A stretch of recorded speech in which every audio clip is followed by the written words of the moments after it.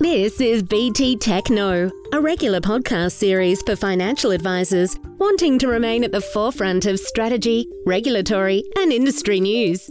Hello everyone, my name is Tim Howard, Technical Services Consultant in the BT Technical Services team, a group of qualified individuals who can help you as advisors answer any technical advice, strategy-related queries you might have. In today's podcast, I wanted to discuss two outstanding advice issues which remain front of mind for many advisors. Let's start with the proposed experience pathway for existing advisors under the Financial Advisor Education Standards. Now, August 2022 saw the release of the Financial Advisor Education Standards consultation paper, following the Opposition Minister for Financial Services, Jane Hume, proposing the pathway back in late 2021, and then followed by the support of the current government after winning the most recent federal election. While submissions in response to the paper closed back in September 2022, the industry continues to wait on the outcome of the proposals to be provided. There is currently no pathway for existing advisors to meet the prescribed standards based solely on their experience. Now, under the proposal to meet a new experience pathway, an existing advisor would have to meet defined eligibility criteria proposed to include 10 years full-time experience in Australia between 1 January 2004 and 1 January 2019, and hold a clear disciplinary record.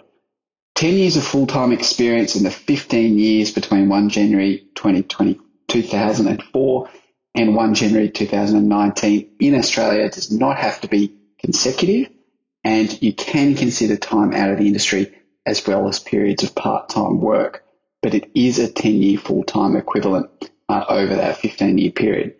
Now, the consultation states that the period covers a significant historical events such as the global financial crisis, ensuring eligible experienced advisors have lived experience in volatile economic conditions.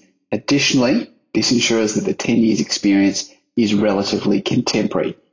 Now, a clean disciplinary record, as the consultation states, is intended to act as a quality assurance mechanism to prevent advisors who have demonstrated misconduct from accessing favourable arrangements, thereby protecting the integrity of the financial advice profession and ensuring consumer protection.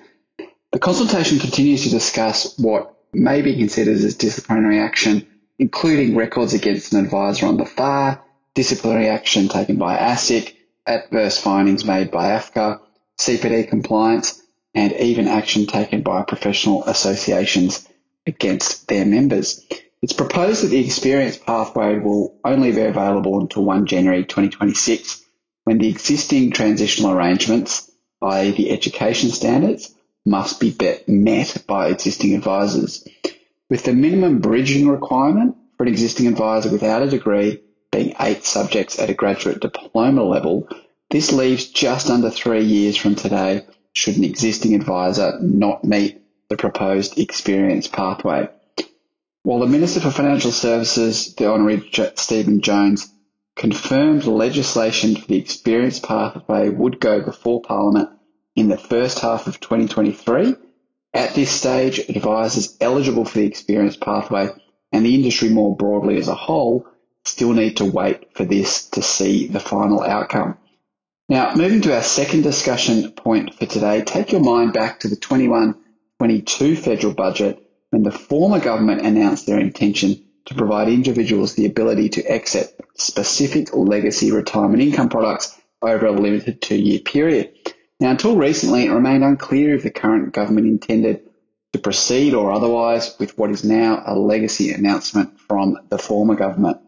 As originally announced, this concession would be available for any conversion of legacy retirement products which first commenced prior to 20th of September 2007, such as market-linked income streams, term allocated pensions or TAPs, and lifetime pensions and annuities. Individuals would have had the option to voluntarily transition to more flexible retirement products, such as, for example, account-based pensions. Now, individuals would have also been able to choose to exit these products by fully commuting the legacy pension and rolling over the underlying capital, including any reserves, into an accumulation account. The choice could then be made to commence a new retirement product, such as the account-based pension, take a lump sum, or even retain the funds in the accumulation phase.